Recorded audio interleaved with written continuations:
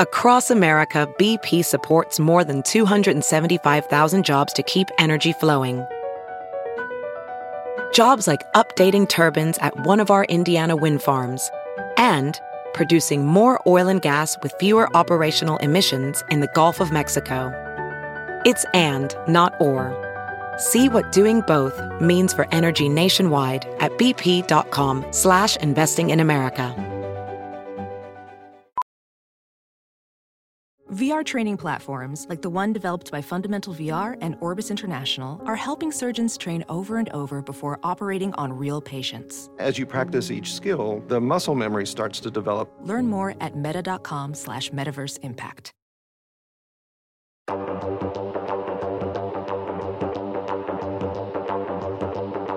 Is Rotten Tomatoes wrong about Joker? We're going to discuss it today, but first, my friends, my family, if any of them are listening. I consider everyone in this community my family, especially the dogs who I've just gotten word listen to us way more than cats. So I'm on the right side of that debate. Welcome back, one and all, to Rotten Tomatoes is Wrong. Today, Jacqueline Coley, what a film. What a movie. What a debate that was raging a couple of years ago. And now we just get to have a calm, level-headed adult conversation. Imagine that. Or so we're going to try. We always kick this show off with the best of intentions, and then usually it goes wayward, probably because it's my fault most of the time. But you having a good week so far otherwise? Any news and notes from award season? Yeah, the award season is still going, and I feel very much like a senior 6 weeks away from graduation. And I love this. I love awards, but I can't gumption up any more care for these nominees. We know who's nominated, and then I just have to sit here until April 24th because they postponed it for reasons that seemed good at the time that are really stupid now. But hey, I booked my first flight. That's more noteworthy than this painfully long award season. I booked my first flight. Okay, well, you got to teach me how to do that. I forgot how to do all of that travel stuff because I got some tour dates this summer that I'm going to have to apparently fly to these cities. There's no magic carpet that's going to take me there, so I got to do some work like it's 2019 all over again. I cannot wait. Well, kiddies, today, the movie, the guest, all of it, just top-notch entertainment from start to finish because, like I said, we're talking about Joker. Hey, it is award season, and Joker did win some awards and upset some other people that didn't win more awards, but we also have that big DC EU-ish movie that was just released, Zack Snyder's cut of Justice League, so it's relevant, and the score of this on the tomato meter is 68%, so that makes it fresh, but maybe not as fresh as some folks would have expected and maybe way too fresh for other people. The audience score is a very healthy, robust 88%. So, Jacqueline, we've seen so many Jokers on screen before, going back all the way to Cesar Romero and his glorious mustache that back in the day, Henry Cavill would have said, sorry, I'm not shaving the mustache, but it's a different time and place. Now, tell us about this iteration of Joker. Well, I could give you the simple synopsis that Todd Phillips took the protagonist of Taxi Driver and the beats from King of Comedy and made it DC, and that's the Joker. And that is an accurate synopsis, but I will break it down for you. We have Arthur, who is a troubled man who has a disease that makes him laugh uncontrollably in situations that he shouldn't. And he works with people who sort of cast him down. He wears a sort of clown costume in that, but he's a man who's essentially going to get cut off from his medicine. And he sort of exists in this world as a loner, apathetic person who lives with his mom, who believes that, the Wayne family is somehow related to him, that he's a long lost son. We may find out later that is not there to be true, but he has a neighbor played by Zazie Beetz who has a young daughter. And this is the woman that he sort of tries to romance as well as try to protect in the form of the young daughter. In all of this, he just becomes more disaffected, more of a loner, more put upon. And in doing so, he decides to, hey, I can be a stand-up comic. Not doing it so well, he comes to the attention of a television show producer who then calls him into his studio to essentially make fun of him. And during that time, he blows him up with a gun, and that's the end of the movie. There's lots of random black people in it just looking like, what is this crazy white man doing? If I was like, hey, Jacqueline, can you read this page and put no emotion into it whatsoever? I don't know that we need a second take. That was fantastic. I have an even shorter synopsis than Todd Phillips gave. Here it is that this entire movie, Joker, the guy wants to be a stand-up comic. This is just a Tuesday in the world of a comedian. Start to finish, it's just, this is what happens to us day in and day out. And we have an amazing guest that I believe is actually a fan of this movie. So there's going to be some good crosshairs on this episode of Rotten Tomatoes is Wrong. But we cannot move any further without introducing the one, the only, the amazing and talented Producy Lucy. Lucy, how is the family? How's the household? The household is great. It's actually DC related. My mother Martha's birthday today. Happy birthday, Martha. Your mom's name is Martha? Yeah. Oh, cool. I was going to say, why did you say that name? Martha. No, yeah, it's good to be here. Very excited about this conversation. Saw the movie for the first time last night. I can't stop thinking about it. So I'm very excited to see where y'all take this. Okay. Prepare, because I'm going to ask you in a sec here if you think it's fresh or rotten. But before we do that, here it comes. You know, there's guests, and then there's special guests, and then there's special guests that are near and dear to my heart because I've known this gentleman for a long time. And I'll tell you this, not many people would wear a suit to every job interview they have, including a job interview that might be at a Barney's Beanery restaurant. But that is Mr. Robert Butler III. You know him from the Meaning Of podcast, the YouTube channel First Cut, which everyone should subscribe to instantly. And he's the co-director and co-writer of the new film Timestamp. It's a short film that's about to be released. So excited to have him on the show for the very first time. I know him as RB3. How are you, my man? Hey, what's up, y'all? Happy to be here. Happy to talk Joker with the gang. What's good? So Joker, it does want to be a stand-up comic like Jacqueline and I already mentioned. And the key to stand-up comedy, in my opinion, the hardest job to do at a comedy club is the wait staff because they have to like move around in the dark and not drop anything. The most important job is the audience because you need laughs. There's no better laugh on this earth. And it's one of the reasons why, Robert, I need you to tour with me when I go this summer. And I dip my toes back in the water because the best laugh on the planet. So hopefully we get a few chuckles from him, but we may not right now because I got to ask you the question of the podcast. Is Rotten Tomatoes wrong with the tomato meter score of Joker? Currently sitting at 68%, which is fresh, but not that fresh. What say you, RB3? Well, first of all, I think Joaquin probably got a little bit of a better laugh than me, but I don't know. You might have to ask him about that. If when I'm looking at this score, I see 68 and it's fresh, but it's not like totally fresh. So I do think it's a little bit low. So I'm going to say it's wrong. Okay. RB3 entering his opinion. Jacqueline Coley, do you agree with Robert that Rotten Tomatoes is wrong? Yeah, not for the same reason. I do not like this movie. Okay. Jacqueline. It is not well made. Or it's well made with something that should not be well made. And it's a blatant ripoff of better movies. Yeah, I am very excited to delve into that conversation with you because I agree with that to a point. But so far, everyone's in agreement that Rotten Tomatoes is wrong. I'm actually going to side a little bit. It's a little wrong, but it's not that wrong. I like this movie being fresh is where I'll leave it at for now. Producer Lucy, you just watched it for the first time last night. Is this a fresh movie? Oh, based off of my love of movies that make me think, even though this one is disturbing on so many levels, this might be a really hot take, but I think it should actually be certified fresh. I think I agree with the original Venice score. I think I have to rewatch it again, but yeah, I liked this movie and thought it was well done. Not a masterpiece, but the themes are just woo. Okay, so we have a lot of different opinions on this right now. I remember watching it and seeing I thought it was really good. I never need to see that movie again or necessarily want to, but I want to hear what all the critics had to say about this movie at the time of its release. There was a lot of hype surrounding it. There was a lot of mystery surrounding the release of Joker.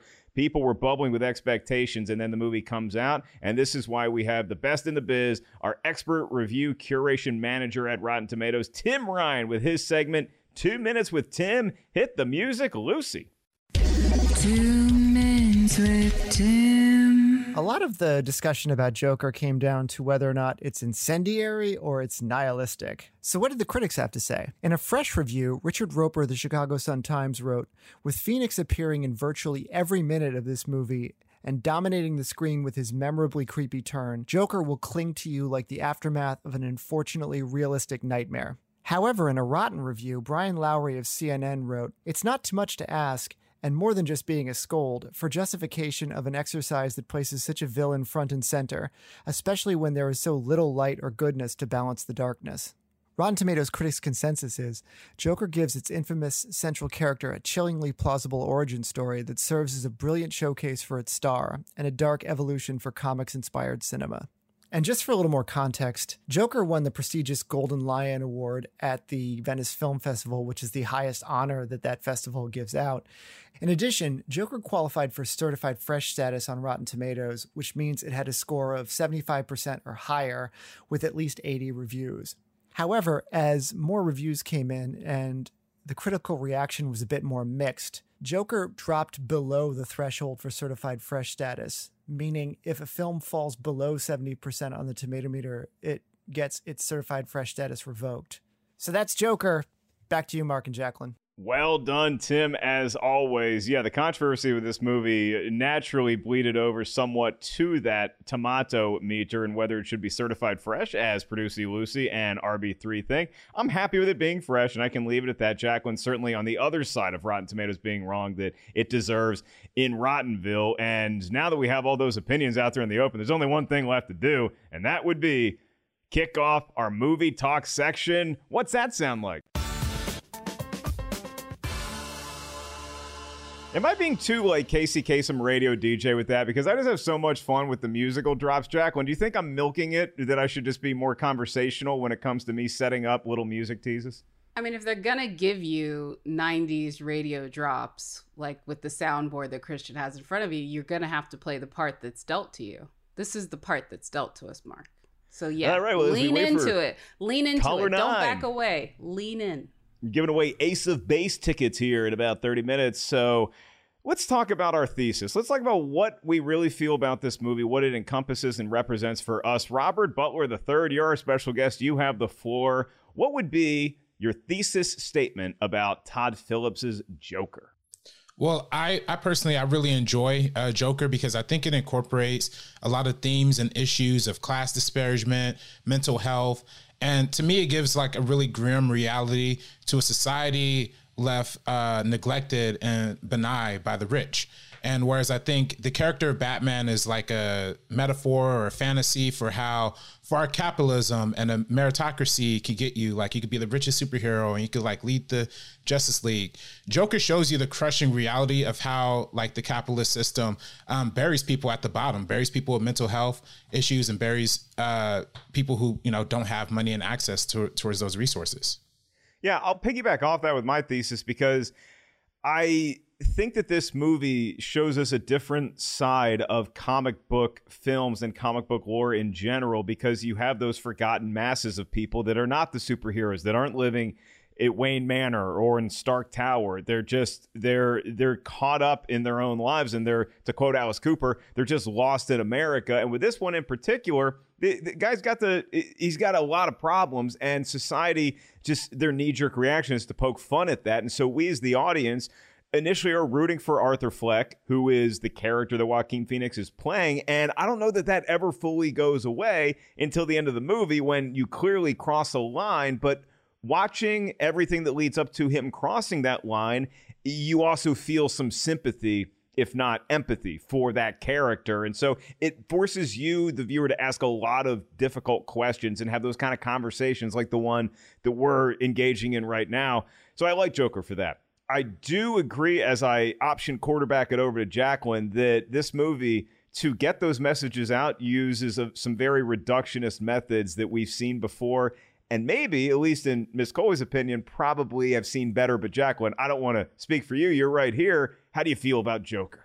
Yeah, no, that's basically it. Like, when it comes to movies, there's just two major sins for me: boredom and originality. And it's just unoriginal. And for whatever it does, and I will say later I'm going to give it 2 props that I agree with that the film does very well.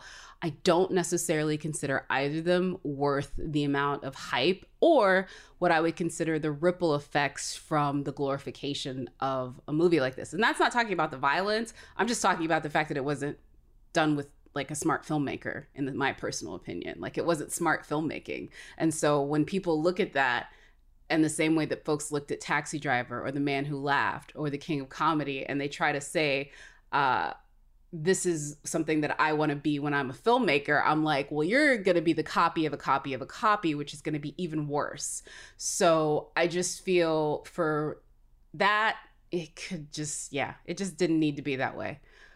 Yeah, and you can have a good opinion one way or the other on how Todd Phillips did directing this movie, but some of his comments that came out around the time of the release, me, as a comic, I take issue with. We'll get into that later on in the show. Right now, Robert, there was so much going on when this movie came out. Then we finally just got to sit down and watch it, and some of us enjoyed it, and it sounds like you were one of those people. So what's a scene in the movie Joker that really displays why you have such a affection, may not be the right word for this kind of movie, but a respect for it? Yeah, I mean, I do have a lot of respect for Joker. When it came out initially, I tweeted, "This is the best movie since Scorsese gave up Coke." So it's definitely, I personally think, even though it's not the most like, even though it does derive a little bit from those films that Jackie was talking. I'm sorry, it was quite a bit. It derives quite a bit, but I think it adds a different layer to it. In a way, I think it adds a little bit of an extra layer to it. And I think for me, when we think about a scene, I think about the scene where the medical clinic his therapist is telling Arthur that they're closing the clinic and that they're not giving him medication anymore. And she says this line that's like, they don't give an S about people like you, and they really don't give an S about people like me either. And that was from the Black woman who was like his therapist. And I think that's an interesting line to kind of demonstrate what my overall thing that I love about this movie is that, yeah, it's not just about like, the white mentally ill patient who's also being torn down by the system. It's everybody. It's Black people. It's white people. It's everybody who are not rich, not affluent, and don't have those same resources that like a Thomas Wayne would have. So and that's why I think, and the Joker kind of leading this rebellion, I think is reflective of how many people are in that same boat and same conditions. Even I didn't know if I really existed. Arthur, I have some bad news for you. You don't listen, do you? I don't think you ever really hear me. You just ask the same questions every week. How's your job? Are you having any negative thoughts? All I have are negative thoughts.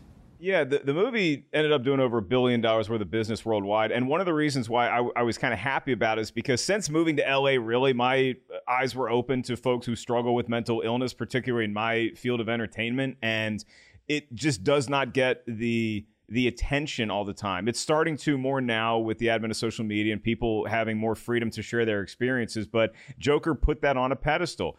Unfortunately, Jacqueline, there were a lot of other things that were the topic of conversation around this movie. So what's a scene for you that kind of shows the audience how you feel about Joker? Yeah, I'm going to jump to that scene, but I definitely want to just add something to what Robert said. I agree that speech with the therapist was interesting, but it was that moment in which I realized that something was going on here, because that was also the second Black person that had interacted with Arthur in a way that I found to be strange in that respect. And that was when I was like, oh, I see. And just so I will say this, look at how many Black people are in that movie and what their relationship is to Arthur. It's very weird. It is very weird. Like, the thing about the movie that I dislike more than anything is it makes me ask questions of like, is Todd Phillips equipped to even wade into this pool? Like, is the guy who made Old School and talking about gangbangs really the guy that I really want as a conduit for subject matter like this? I would say, I agree some people might say something about Jordan Peele when he decided to do Get Out after Key and Peele, but again, I didn't feel he was equipped. The scene, I will say, is the final scene which is the big murder scene where, you know, Arthur has been called into the television show, very much exactly like what Robert De Niro does in King of Comedy. The one thing I will say about this scene is when he comes in there, he's brought onto the talk show and he gets to sort of say what he feels about media. That's who he's killing in that moment. He's killing media. He's killing the people who would point and laugh and say there's something wrong with you, the mob mentality. That is who he's killing. And the subversion that takes place within the audience during that scene is kind of incredible because, again, like Robert De Niro is not a bad person. He's just, you know, somebody pointing out this dude is ridiculous and you need to find something else to do. You're not a very good comedian. You could call it slightly mean-spirited, but it doesn't warrant being murdered. But by the end of that scene, everybody watching it, and even me when I saw it, wants him to be murdered. And Quentin Tarantino actually had a very good quote recently where he talked about this scene, and he agreed with me. It's kind of one-notey, doesn't really go anywhere. It doesn't matter if you play the one note well, like, you know, ring the changes a bit. He said that that scene is a powerful bit of subversion of an audience, especially if you're watching it within the theater. The theater is riveted by that moment. And in that moment, they become happy when Robert De Niro gets killed. And I think that is clever and interesting how they did that. I just wish it was based on anything that anyone involved in that film did first, as opposed to just recreating what someone else did. But it is a good form of subversion. It also proves to me why the film, even in its best moment, and that is by far one of the best moments of the film, it's basically just a VHS copy. No, you cannot joke about that. Yeah, that's not funny, Arthur. That's not the kind of humor we do on this show. Okay, I'm sorry. It's just, you know, it's been a rough few weeks, Murray. Ever since I killed those 3 Wall Street guys. Yeah, it's almost like we had no choice but to have Robert De Niro play that part because it was so on the nose with the Rupert Pupkin character that he played in The King of Comedy that, hey, we can't get away with making this movie unless the guy who was in that those other films that Scorsese did shows up and we can kind of have some fun with it. So, oh, wait a minute. And shout out to Mark Maron because he was my favorite part of this whole movie. Just the fact that he showed up because I love Mark Maron. The rest of it can go sit and spin. Go ahead. Yeah, Mark Maron is a name you're going to hear later on in the show, too. Right now, speaking of people like Mark Maron, and then to a slightly lesser extent myself, stand-up comedy. Anytime there is a scene in a comedy club, in a movie, I'm going to be a bit harsher of a critic with it because I've been there thousands of times performing, and so I want it to be an accurate representation of what a comedy club feels like. There's some movies that have done it fairly well, like Funny People was okay at it.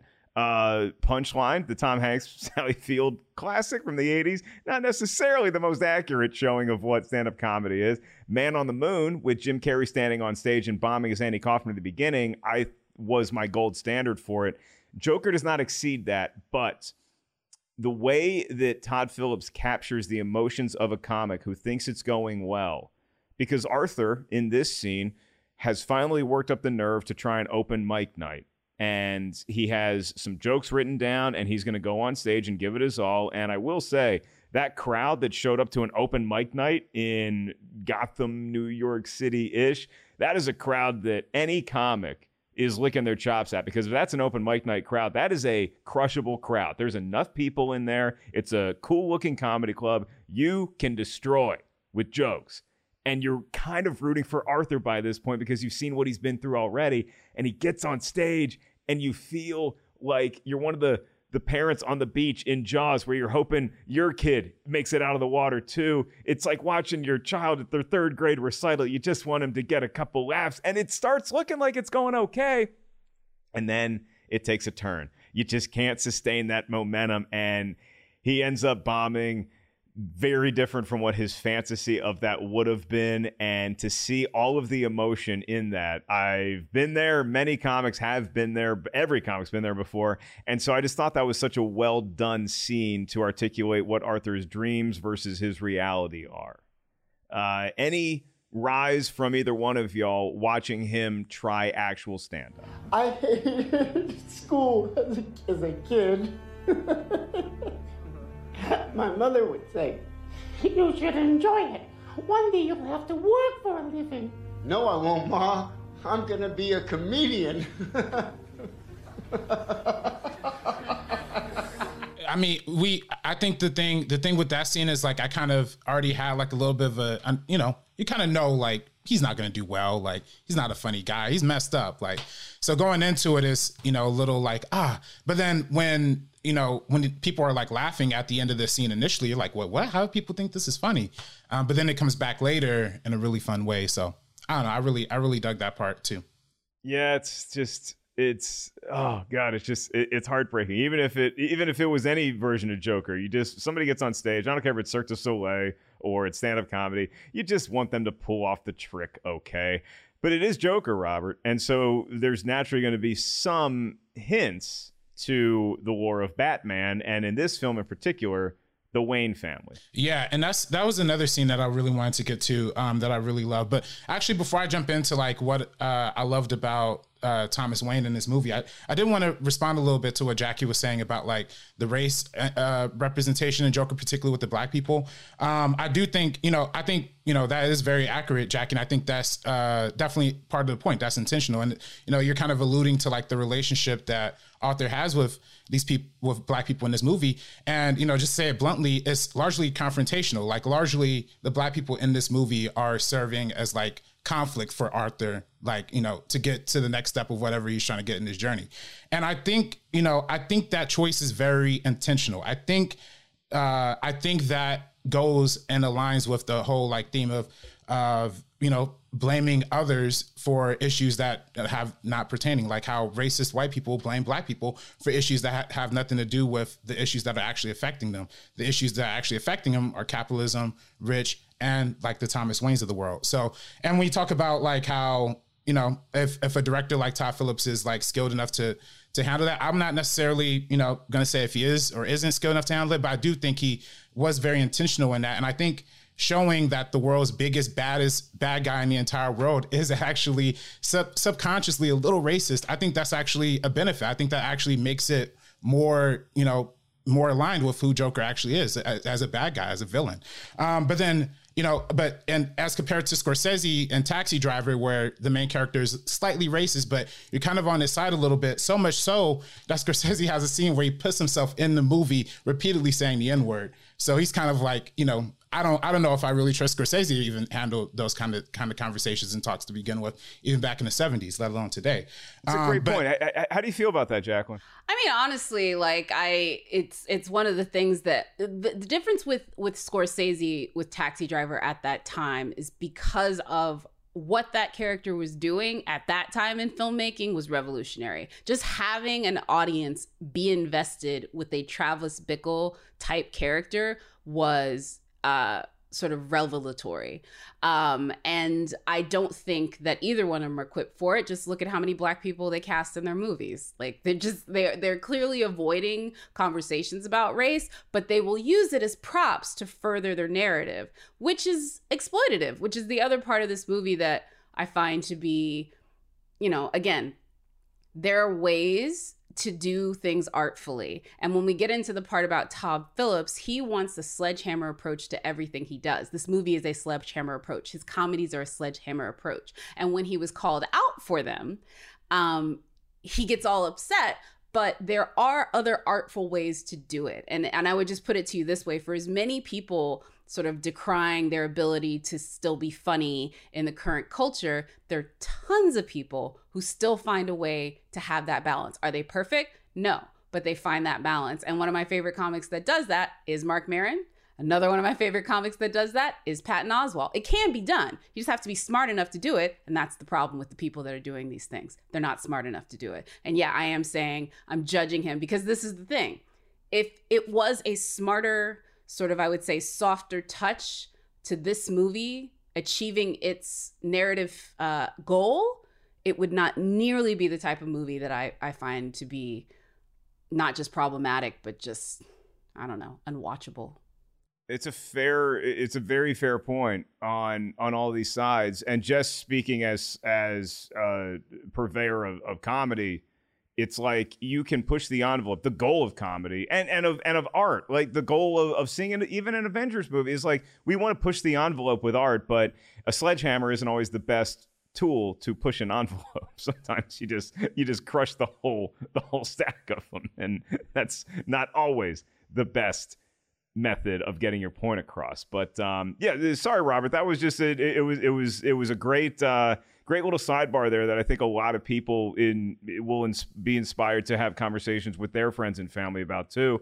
Getting back to the scene in Joker where you have Thomas and Martha Wayne, you know, we know what's going to happen to them. Mm-hmm. Yeah, I mean, that's, you know, we know the Batman story. We know how Batman and Joker have been connected throughout the years. They're two sides of the same coin. The whole like one bad day concept that was made famous by like the Killing Joke, where they both have kind of turning points. And for Bruce Wayne, that turning point was like witnessing the trauma of his parents being murdered like right in front of him.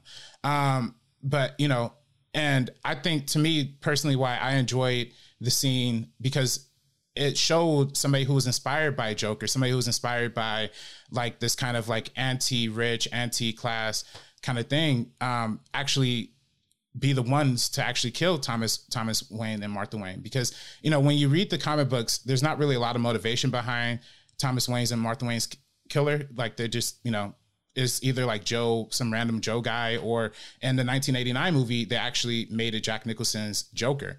Now, what's fascinating about, you know, the 89 movie making Jack Nicholson the killer is it really emphasizes how connected these two are. And I think seeing that connection kind of reignited 30 years later in 2019's Joker, but with a slightly different version. It's not Joker himself pulling the trigger, but it was Joker who's responsible for making that action happen. So I think like that kind of like meta commentary of like referencing how their stories are like actually a little more connected, even if they, you know, there's some debate in this movie if they are if Bruce Wayne and Arthur Fleck actually are brothers or aren't brothers, you know, that's debatable. But regardless, that end scene ultimately ends up connecting their lives forever. And I think that's just, you know, again, the Batman, Bruce Wayne being the rich person who has all these resources, becomes a superhero. The Joker, Arthur Fleck, is somebody who has no resources, no medication, and ends up becoming a psychotic killer. So I think that just goes to show you the kind of disparagement of, you know, that the movie's kind of highlighting. Yeah, I think for a lot of folks, including myself, watching this movie for the first time, that's when I really had my expectations subverted fully, is meeting that Thomas Wayne character that Brett Cullen plays magnificently. He's such a good actor.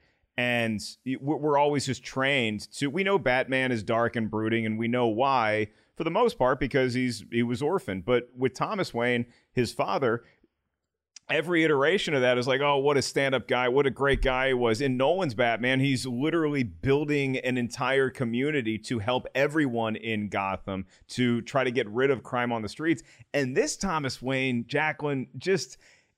he seems kind of like a dick, especially because we are sort of looking at this through Arthur's framework, and we think this guy did father Arthur, and maybe and if he fathered Arthur, how many other people did he father with? Then later on in the movie, it's revealed maybe he wasn't. Maybe that was just something that was poisoning Arthur's thoughts the whole time. But either way, Thomas Wayne, just not the perfect image of the Leave It to Beaver father that we had been trained to expect him to be. Yeah, I mean, I think that fits with the 2021 narrative that a lot of people prescribe to, which is that there are no good billionaires. Like, to achieve that level of wealth, you're going to have to do some pretty shady things along the way. Like, just point blank and period, either exploiting your workers at one point, or not paying someone, or doing contract work with people who are nefarious, or, you know, having dealings with people, excusing the behavior of people that are in that billionaire club because it's easier to get along than it is to stand up for what you believe. That sort of prescribes, I think, to 2021. And so actually, I thought that was actually fairly smart to sort of add that update to it. But look, Batman is a dude who, you know, his parents died and he decides to, you know, do CrossFit and become a superhero. So fantastical to begin with that he would become anything that would be able to rival the actual superheroes that we have.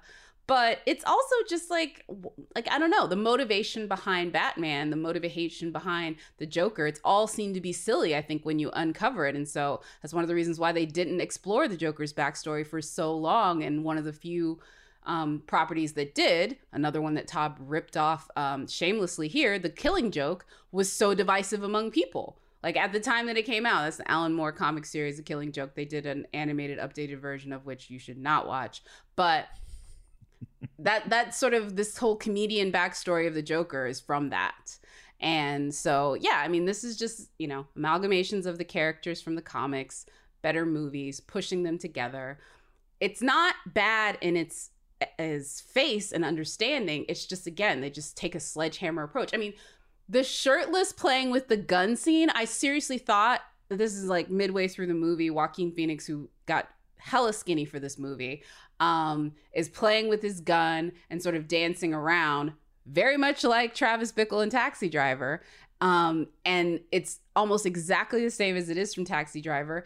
And I was expecting him at any moment just to turn and say, "Are you talking to me?" By the way, I guess this film, if nothing else, also gives this idea of bullies are bad. Bullies are bad, except for when you become the bully to beat up on the bully. Like it's again, there's so many contradictions within this story that I don't even understand what it's trying to say, and if it even cares. On the subway train where Arthur is riding home and he has this laugh, like Jacqueline said in her synopsis up top, and it's just this thing that he can't really control. It's not laughing because something's funny. He has a laugh, but then he also has this laugh where if he's panicking or if he's actually struggling with something, that's his response, which is obviously throwing people off left and right, including these Wall Street bro assholes on the subway that decide to, for no other reason than just to get some kicks on Friday night, beat him up and mock him and bully him. And so watching that, we've seen so many coming of age films. We've seen so many action movies. We've seen so many dramas where we're not sure who we're rooting for. And then all of a sudden you see someone get bullied and you just want to be there in the room and say it's okay and put your arms around them and lift them back up. And we're naturally inclined to do that even when it's Arthur Fleck. And we know what he could become watching this movie. But in that moment, you feel for him so much. And that feeling gets weaponized later in the movie, I think in a very artistic way that it can be taken the wrong way for sure. But it also is, back to Jacqueline's point, Robert, of when do you stop rooting for someone? If they were bullied and that made them the bully, when do we stop pulling for them? And when do we say, okay, well, no, now we need to intervene with a Batman-like superhero? That's in the sequel. But one thing about the bullies, before Robert answers. Who are these Wall Street bros who are also well-versed with Stephen Sondheim? I would like to know. Who are these people singing Stephen Sondheim on New York subways? I can see that dude talking about sports scores. I can see that dude even rapping inappropriately to Kendrick Lamar lyrics. But Sondheim, that was the choice. Hey, cocaine is a hell of a drug, and it was everywhere on Wall Street and whatever Gotham's Wall Street is back in the 70s and 80s. But go ahead, Robert. Go ahead. Yeah. No. I mean, I think that, for one, that's hysterical. But yeah, I mean, I think that just goes to show you, like, the kind of metaphor that they were trying to go for with the whole New York thing to begin with, right? Like how this Gotham City is kind of, they filmed a lot of it in New York. It's supposed to be like a 1970s, 1980s New York vibe where the streets are full of trash, like the social services are starved out, for mental health clinics and to just literal everything in the society just looking bad, and entire communities just being displaced. This is like post-stage capitalism, like at its finest. Meanwhile, which is in real life, over 40% of wealth in this country is inherited from like generation to generation. And we see a Thomas Wayne in here who is, I don't know if necessarily self-made or, necessarily inherited the same wealth, but we know Bruce Wayne inherits that wealth eventually. But when, seeing like these Wall Street guys who actually work for the Wayne Corporation, somebody who in this film, we see him multiple times go on the news and say, you know, people who aren't rich, people who, you know, do these kind of things are clowns to begin with. So he's already kind of, has like a down looking opinion on people at the bottom anyway. And then Joker's kind of just looking up like, I don't know. I like, you know, like y'all already cut my medication. You already cut my therapy. Like, what am I supposed to do? So yeah, I definitely think like that aspect of it, that societal aspect of it, contributes to like having bullies and having things. And we see it even in today's times, as times today become more treacherous, and as things like, and now in present day can continue to get worse and worse. You know, our mental health is deteriorating, personal lives are deteriorating. You know, we're barely, you know, we're still like a year into this pandemic. We're just starting to kind of climb our way out. These things matter. And, you know, in the 1980s, you know, Gotham City lifestyle, it was the wealth gap had gotten so big that those Wall Street guys could feel like they could sing Samhain and beat somebody up and have no disregard and have no consequences. So, and that's the society, frankly, that we live in now. We live in society now where rich people could do whatever they want and face no consequences. Professional welder Shayna Ford used VR training developed by ForgeFX to hone her skills as a welder. The more time that you spend practicing it, that's what separates a good welder from a great welder. VR training can help students like Shayna repeatedly practice specific skills. Virtual reality definitely helps because the more muscle memory that you have, the smoother your weld is. Explore more stories like Shayna's at meta.com/metaverseimpact.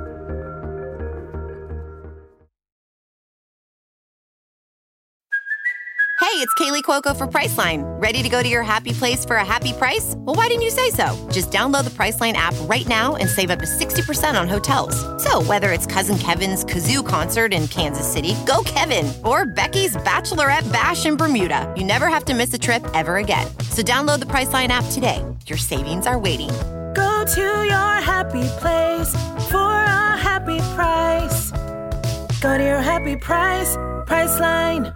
It's the illumination of the haves and have-nots in so many scenes in this movie. And I'm just wondering, as we sort of put a pin in the specific movie scenes that drove our feelings about the overall production, is there's a movie that I like to reference sometimes called, I can't remember, is it Rachel at the Wedding? I think it is, the Anne Hathaway movie where Rachel gets married. Rachel getting married, or maybe that's it. And she's basically, Anne Hathaway plays this woman who is just out of another stint in rehab. She had an unfortunate accident, and she's struggled with a lot of things. And this movie is basically her for a weekend at her sister's wedding, and she gives a speech, which is really uncomfortable. And I watched that movie, and I thought it was so well made, and it creeped me out, and I never wanted to see it again, but I appreciated how well it was made and how real it felt. So this is sort of one of those movies for me where I understand that there's lots of messages and it's a finely crafted piece of art. But on the other hand, I just don't feel like revisiting it that much because I don't want to do that to myself. So it's almost like I'm putting my emotions before the unique filmmaking that took place, or the reductionist filmmaking that took place, depending on how you feel about it, with Joker. Did you, Robert, or you, Jacqueline, feel that conflict watching the movie, and what does that do for you and your overall opinion of it? Yeah, I mean, I definitely feel that conflict. I mean, I definitely, for one, empathizing with a character like Arthur Fleck is already kind of a journey in and of itself, right? Because you already know going into it, it's called Joker. You know what Joker is. You know he's a bad guy. You know he's a villain. You know the kind of actions that he's going to take place in. Now, obviously, going into this, a lot of people didn't know how true to real life this will be, how relevant these themes were in 2019, how relevant the themes in 2019 were to the film that are taking place now. People didn't expect that going into it. And I think, and how relevant it was, it scares a lot of people. Like, a lot of people watch the news, a lot of people follow social media and see all these terrible things happen all across the world. And the last thing that people want to do is experience that in cinema. That's escapism. But, partially to me, I personally think, and I know Jackie disagrees with this, but I personally think that's the originality of it. I think that's, having a comic book centric film that is challenging, that is tough to watch, that is almost like skin crawling, I think to me is the original part of it. And I think the fact that it's not based on any kind of previous Joker, is not like a sequel to Jack Nicholson or a continuation of Heath Ledger or something like that, or it's not Jared Leto from Suicide Squad. The fact that it's its own original character, not even a comic book version of Arthur Fleck exists. Like the fact that it's its own original character to tell its own original piece about the time that we're living in today. I think that is what makes it original. I think that's frankly what made it so, I think I think that's what the Academy and all the awards and all the acclaim for it was about. It was because it was different. It was differentiating itself in a lot of really good ways. I'm going to try to use a video game metaphor here, Jacqueline, then I'll turn it over to you. And I should not be utilizing these because the only games I play are Tetris on Game Boy and Nintendo Wii Golf, but here we go. I think that you can look at it through, and I tend to side with Robert a little more with Joker in particular, but I can also see someone looking at this and saying, well, yeah, it was a new Joker, but was it also just putting DC skin on this retread of The King of Comedy and Taxi Driver so Todd Phillips could make that kind of movie more palatable to a wide audience? Did you have to just put Joker skin on this so we could get $55 million to make this movie? Because without that, you don't have people's interest. But now that we called it Joker, because this movie doesn't really want anything to do with Batman. It hints at it, and he meets Batman as a kid for a little bit, but it doesn't seem like it really wants anything to do with that lore. It's just using it as an excuse sometimes. Yeah, I do. Look, this is not to say that when folks do this, it's a bad thing. There have been countless instances of a poppy, whether it be comic book or not,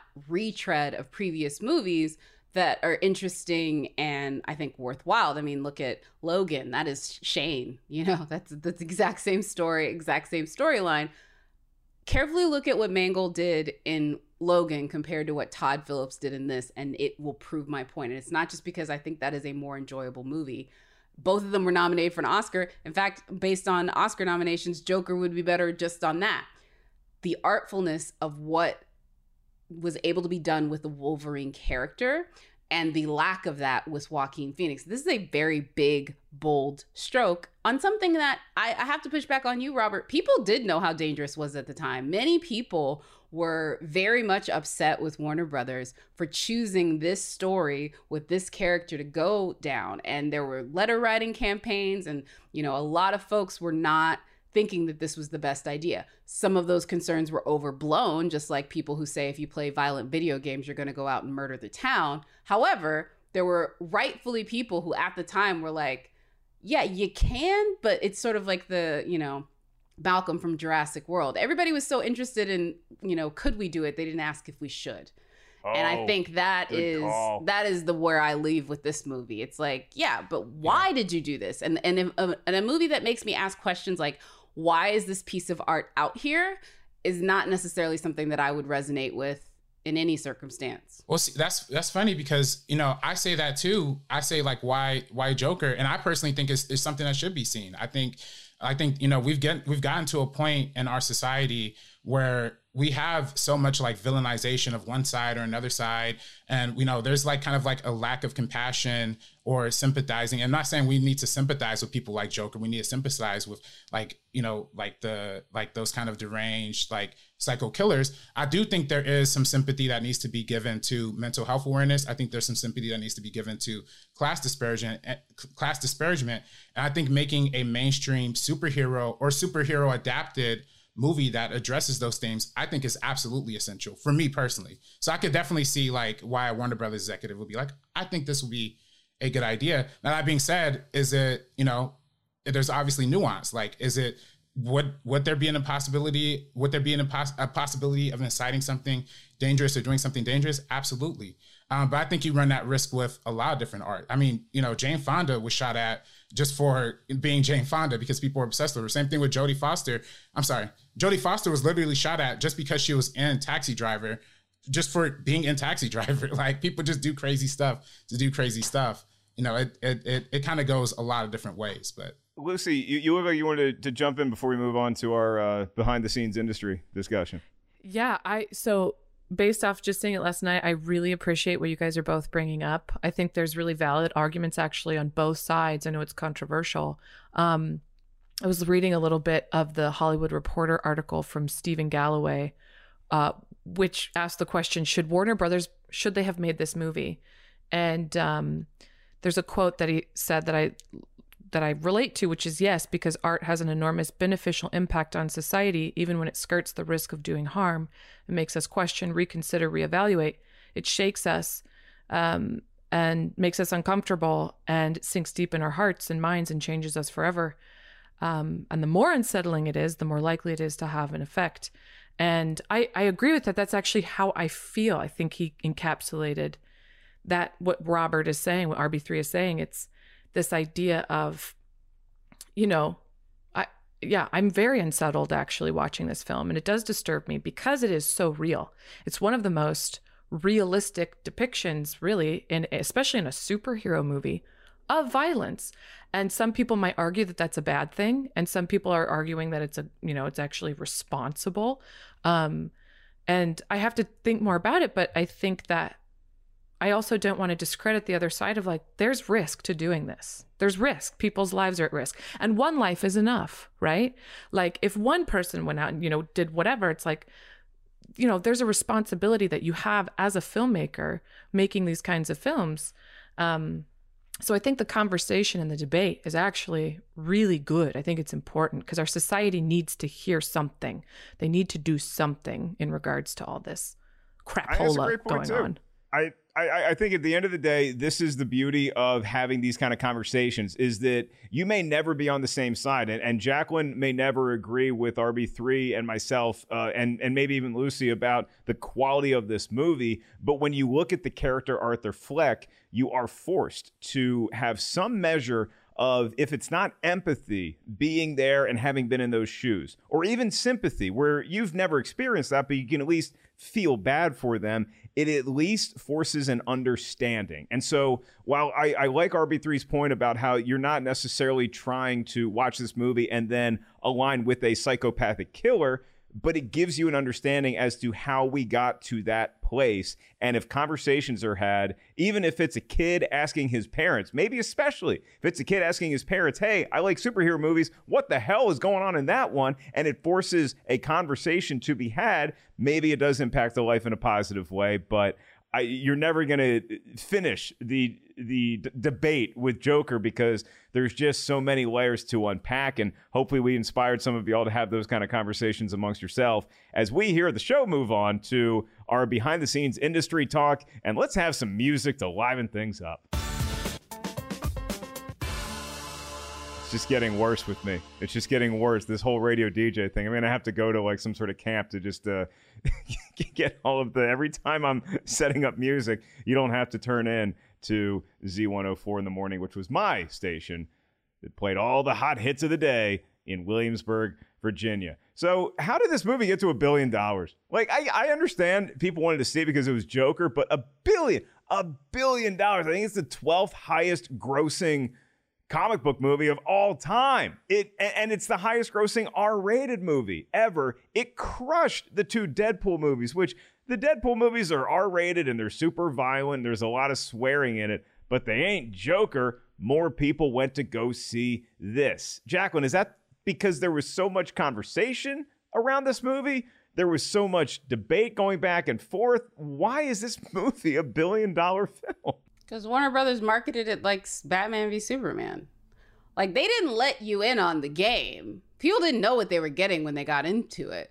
But I also think it's the type of movie, because whenever you get to $1 billion, you have people that are seeing things multiple times. You can't get to $1 billion without that sort of thing. It is the type of film that people would go back to watch, not necessarily because they wanted to, but just because it sort of demanded it, just so you could understand it. Because it leaves you with this sort of feeling of, what did I just see when you get out of it?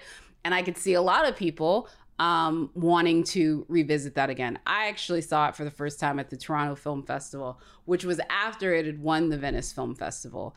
And I think winning the Venice Film Festival, the score coming out as it did, and then Warner Brothers leaning heavily into the marketing of this like it was going to be The Dark Knight, really helped this movie. For once, I would say they lied to you about what this movie was going to be, but people were so intrigued and titillated by what they saw, they didn't like rail against it. And I think enough people knew enough after the initial reaction of what they were probably going to see. Also, I will contend until my dying days that the only reason why the Joker won the Golden Lion is because the people on that jury wanted to give it to Roman Polanski, and there was enough of them that boycotted that idea. Because, by the way, Roman Polanski's latest film was the one that got the second highest amount of votes at that Venice Film Festival. And rumors have come out that this was the only movie that they could all agree on. Very interesting articles were submitted in our little it's a tome of research, the scroll that Mark Hoffmeyer, our amazing researcher, sends us every week. It's so interesting to read through and parse through. Robert, do you feel the same way as Jacqueline, that some of it is just it's a product of marketing and trying to sell it to the widest available audience? Why did so many people care about seeing this version of Joker? We'd already gotten like 5 other ones. Well, I do think it is a little bit of marketing for sure. I think it's a lot to do with marketing. They did push it heavy. I think the reception and the conversation that was going on leading up to it had a big part of it too. And, that's, you could argue that's marketing as well. But I genuinely personally think it's quality. Like if you look at the top grossing movies of all time, usually not all of them, excluding Alice in Wonderland maybe, but most of them are pretty high quality films. And I think you have to be a pretty good movie to hit that mark. And I think especially Joker hit Batman v Superman would beg to disagree. Well, I mean, it didn't hit $1 billion. Batman v Superman didn't hit $1 billion though. Which was the one that hit $1 billion? Yeah, Batman v Superman was like $45 million short of hitting $1 billion. And I actually have Mr. Hoffmeyer and his research right here. So these are just the highest growing superhero films that went above $1 billion. Joker actually beat Dark Knight by like $70,000 or $700,000. I want to say The Dark Knight Rises was just above that. Then Captain Marvel, then Spider-Man. Then you get into a bunch of the MCU Avengers fare. But this, as I'm looking at the scroll currently, only Aquaman is higher. Aquaman and The Dark Knight Rises are the only 2 DC-led properties that gross more worldwide than Joker. And I dare say Aquaman and The Dark Knight Rises are not better movies than Joker, but they're much more easily marketable. And The Dark Knight Rises is like the closing of the Nolan Batman trilogy. We had no idea that was going to be a movie where Batman's back heals in approximately 2 days after it was fractured, and he can crawl himself out of a pit that nobody has ever been able to do. No athlete has ever, no high jumper. Edwin Moses no record had ever been set of a convict making that jump, and Batman did it with a broken back. And now I'm getting off track again. Either one of y'all have any fun facts, behind the scenes nuggets about this movie or the making of Joker? The only fun fact I have is one that you're probably going to reference a little later, which is that Todd Phillips got in a lot of trouble by saying that the reason why he wanted to embrace his auteurness was because he felt that comedy was being killed by woke culture. And it was hilarious because this was the same year that Taika Waititi was lighting up both the critics and the box office with Jojo Rabbit, which was, I would say, a very, in some ways, controversial comedy that still managed not to punch down. And although there were people that criticized it because they didn't like the playfulness of talking about Hitler that way, it was not a movie that got quote unquote canceled. Like, criticism is not canceling. But when you do things that are transphobic and fatphobic and are just blatantly mean, it's the meanness that people have a problem with. You can be funny without being mean. And there's been tons of movies of recent note that achieve that. So after Todd Phillips said that, and that quote made all of the social media circulation and all that stuff, Marc Maron on his podcast, who again is in the movie, cast by Todd Phillips, didn't have as I remember it, it wasn't like a direct response to Todd Phillips is completely wrong, but Maron gave his take on it. And him and I have spoken a number of times at comedy clubs, and he does not feel that way.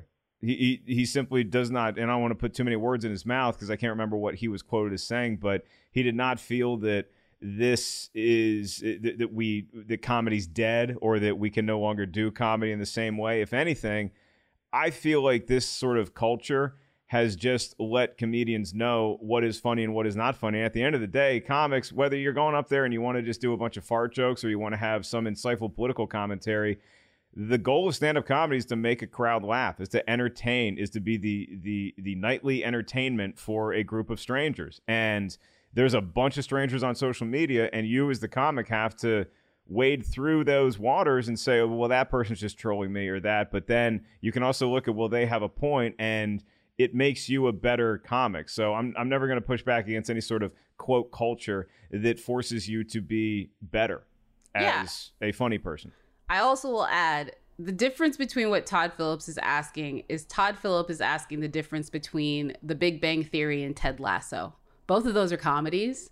One of them is clearly smarter in a lot of different ways. You know, when you look at a show like Insecure compared to a show like Mom, nothing against those shows, but they very much fall in a very formulaic, tried and true way of making people laugh in family situation comedies. And shows that push that without being mean, I just find them to be done by smarter, quote unquote, comedians in a lot of ways. I do think it is more difficult to do, but it is not impossible. And I just think some people don't have the skill set.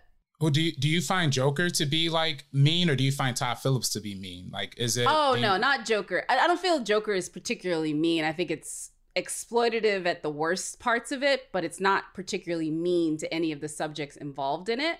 I was talking about more his comedy, which he's, said that he could no longer produce because his comedy was of a certain time that, some of the stuff that we used to, we've talked about this on episodes on the show with stuff like Ace Ventura. These things don't always hold up. And I don't see why I think what the Todd Phillips of it is all, it's like, well, if you seem to be somebody that could have a different note, I think you would not find yourself so boxed in. But since that's the only note you know how to play, you feel like they're trying to cancel you.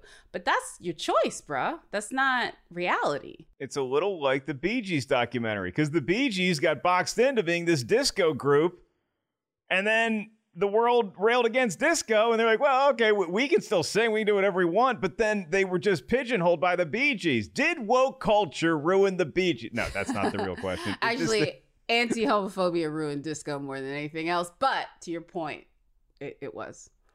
It was also time for disco to just kind of take a little step back and then have great artists like Van Halen go into the forefront again. Look at you. And Van Halen did incorporate disco into some of their stuff too, so as did Kiss and other bands. So Robert, you got any fun facts about this movie before we close up shop here? Yeah, one of the fun facts that I kind of thought, they were originally looking to cast like Alec Baldwin as Thomas Wayne's.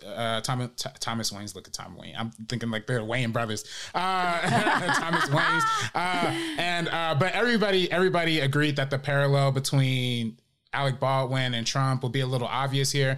But I do think that just goes to show you like the intention behind the filmmaking. Like they wanted to really emphasize like the contemporariness of it, the elitists versus the people at the bottom of it, and how that it literally, Thomas Wayne's running for mayor and Joker, and he ends up, he probably end up gonna win.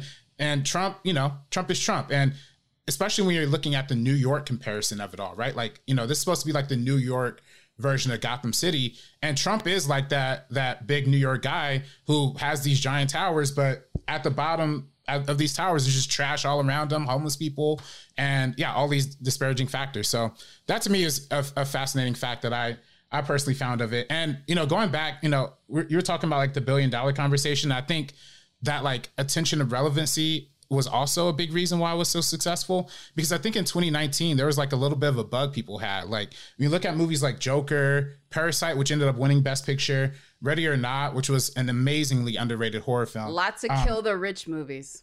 Yes, exactly. even to a certain extent, Uncut Gems, and to a certain extent, Us dealt with those like kind of themes as well. So this was like a particularly heated time for people, who are just really tired of Trump, really tired of being broke and poor, and really tired of just living in this society. So, is there a cut? Has anybody done this on YouTube? Like you just splice in Alec Baldwin's impression of Trump on SNL whenever Thomas Wayne is on screen in Joker? Is that no?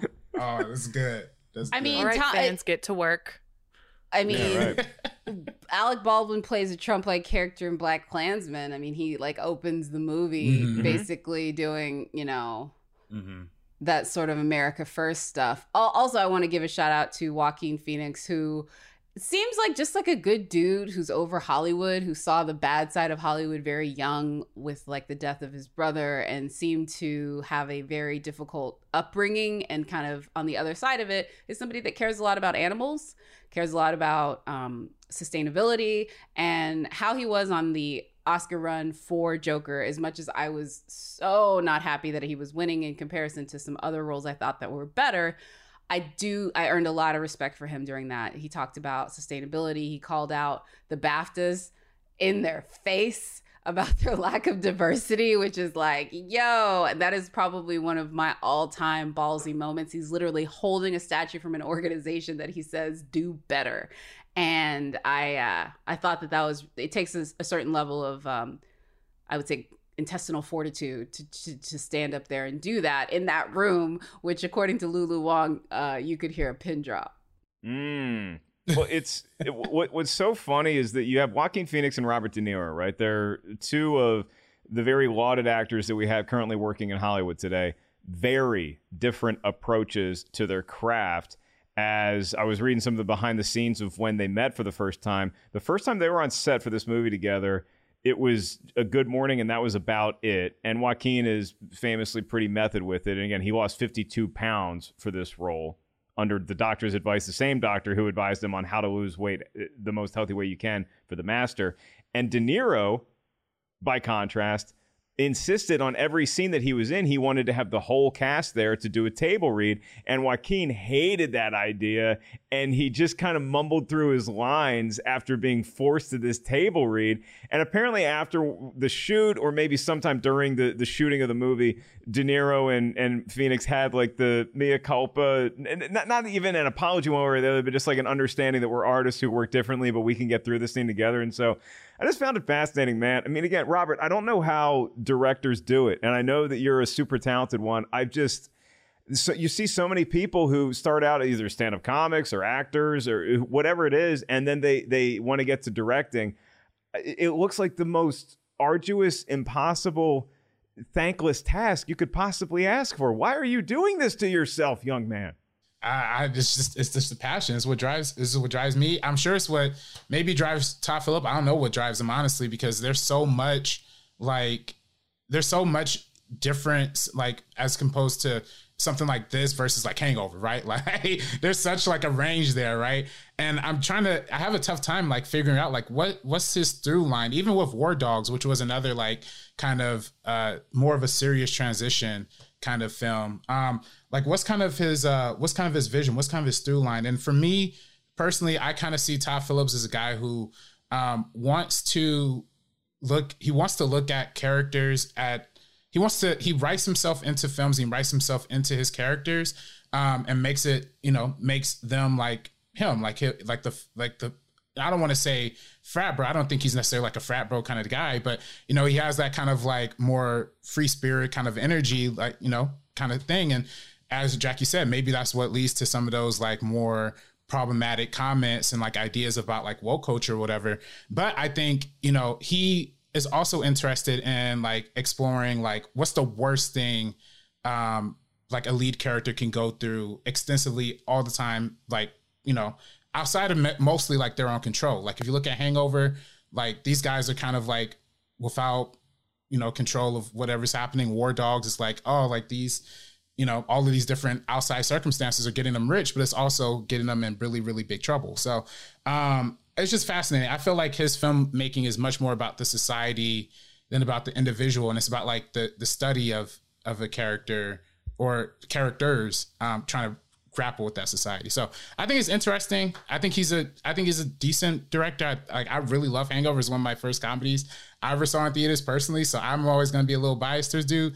And like I said, I enjoy Joker, and I think the direction, some scenes were a little weirdly directed, but I think we look at a scene like the bathroom scene, like when he's, just after that, like that's definitely a choice. It's not, even in something like a Taxi Driver or a King of Comedy, there's not a scene in any of those movies where Robert De Niro is going to go inside of a bathroom and dance to classical music. So, I appreciate the Todd Phillip voice and his directorial style.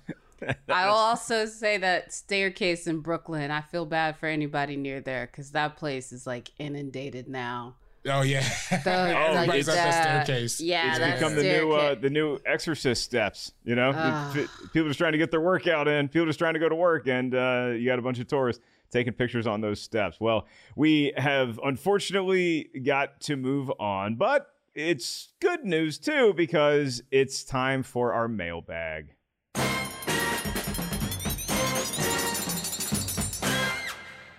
I just always think Abbott and Costello and like their pants falling down when I hear that music. So we love getting emails from y'all. You can email us anytime. rtiswrong@rottentomatoes.com is the email address. And our fan email that we're highlighting today is from Miranda Black. And Miranda has just a suggestive correction for Jacqueline Coley based on a recent episode. Here we go. Hello, Rotten Tomatoes is wrong. First of all, I love the show. I look forward to listening every Thursday. I'm not an avid movie watcher, but I love hearing Jacqueline and Mark debate and have a good time. And the guests are always stellar. No change in that this week, Miranda.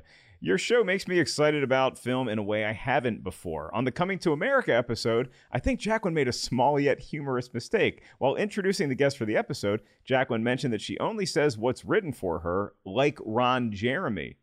Did she mean Ron Burgundy? I did probably say that. Did you mean Ron Burgundy, Will Ferrell's character in Anchorman, the one who says, I'm Ron Burgundy? And Ron Jeremy is a famous porn star. And so while the thought of Jacqueline with a receding hairline, mullet, and a mustache is hilarious, I don't think that's what she was going for. Although, who knows? Maybe Ron Jeremy also only says what is written for him on his teleprompter. After all, he's not known for his great acting and improv skills.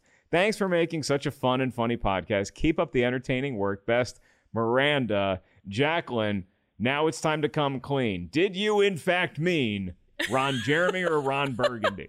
Definitely Ron Burgundy. I was not referencing the scandal-ridden porn star from the 70s. Listen, also, though, can we talk about the fact that we have several people that listen to this show and nobody clocked that? Or if they did, they didn't tell me. So I was just going to go ahead and say, shout out to you, Miranda, for keeping us in line. It definitely is Ron Burgundy, which is the absolute truth. Whatever is in that outline, I will read it. It's true. And somebody's going to put Ron Jeremy in there again to see if I actually do it. And I probably will. I probably will. Be a will. Little test for Jacqueline. I'm so sorry. I didn't catch it. I got 2 fans emailing about it and I had no idea. I didn't either. I remember hearing Ron Jeremy. I remember hearing Ron Jeremy and thinking you. I kind of thought it was like an inside joke maybe that you had, and I was just on the outside, so I was going to be like, oh, excuse me, I need to know what you're laughing at before you move on. So I haven't seen Anchorman in a minute either, though. So I need to catch up with that. And my dad listens to this podcast. So hi, sorry. Jacqueline's dad. Sorry. It is. Because I know he doesn't know about Anchorman. Because I think the last movie he saw in the theaters when I made him take me to Men in Black 2. So, no, actually, I take that back. I think he and my mom went to Black Panther. I'm almost positive about that. Don't quote me on it, but I'm pretty sure they went to Black Panther. But that'd be about it. Isn't it weird when you hear your parents went to see a movie? Like the kids are out of the house and they moved on and they're living their lives, and you hear the parents went. It's like, oh, good. You guys got out. You guys went out. I remember my dad telling me that him and my mom went to go see episode 3, Revenge of the Sith, without any kid. And I was like, good for you. You know, we love these movies. Go, you guys go have a night. Get some popcorn. Cap off the Ellis Star Wars family tradition. So shout out to all you parents out there going to the movies. We're closing the show up. I do have a little trivia nugget that I'm very excited to get to. Before I do that, Robert Butler III, thank you so much for joining us. This was maybe the most in-depth conversation that we've had on the show, and subject matter certainly helped that, but also your insight, and you're coming to this from the perspective of a director yourself. So where can everybody find you on social media? And also, what is the project you're working on? If you want to tell us about Timestamp and when we can check that out, please, the floor is yours. Yeah, you can find me on Twitter and Instagram at DirectorRB3. You can also follow First Cut. That's my YouTube channel that I do with Andres Ace Cabrera and Sabina Ramirez. Really, really fun stuff. You could check us out YouTube, First Cut. And if you want to follow us on Twitter and Instagram at First Cut TMO. And yeah, what I'm working on Timestamp is very we're looking to release through like Amazon Prime, if you want to put up some little dollars to pay for it, that'd be really appreciated. I'm really, really excited to get it out there to people. It's been a long process, but we're here now. So.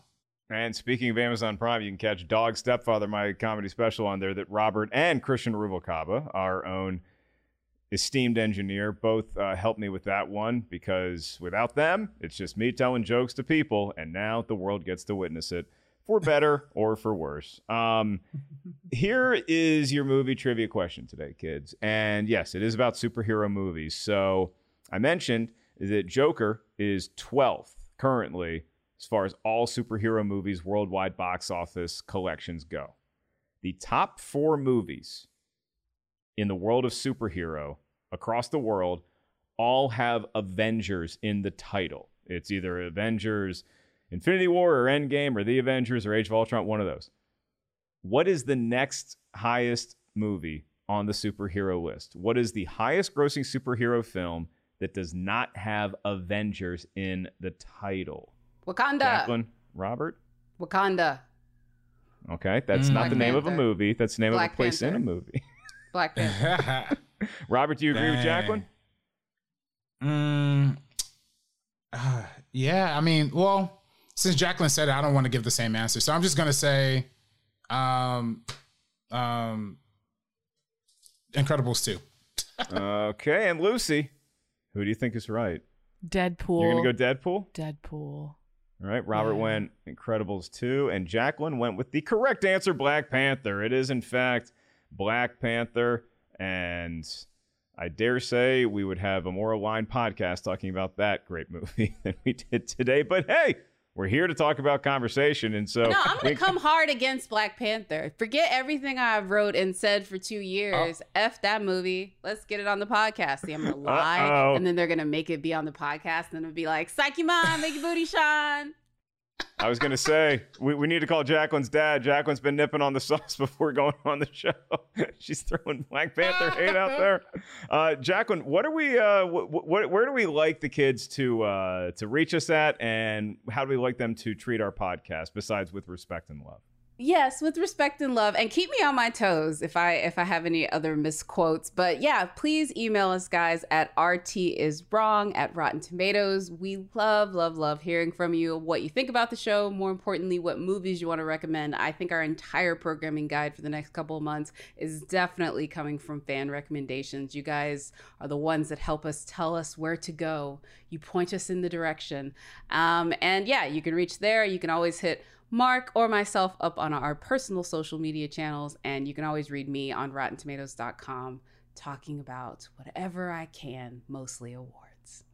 And next week's movie is, we're not sure yet. We're not quite sure yet, but we're going to throw a couple of these out here. We're going to throw a couple suggestions your way. It's either going to be the rotten movies of Dwayne "The Rock" Johnson, or it's going to be the video game rankings according to the Tomato Meter. So we're still having some internal debates about which episode we're going to record first. We're setting up some cool guests for y'all. So once we get all of our schedules aligned, it's either going to be The Rock and his rotten movies, or the video game rankings according to the Tomato Meter, where unfortunately I still think Angry Birds 2, I want to say, is the top, and not Mortal Kombat like it should be. But that new Mortal Kombat trailer, ooh, boy, I'm getting all worked up just thinking about it. So for everybody here, my esteemed co-host, the one who makes me sound semi-competent, Jacqueline Coley, Robert Butler III, our special guest. Check out his film Timestamp, which he co-directed and co-wrote. Christian Rubalcaba, our great engineer. Producer Lucy, who keeps us all in line.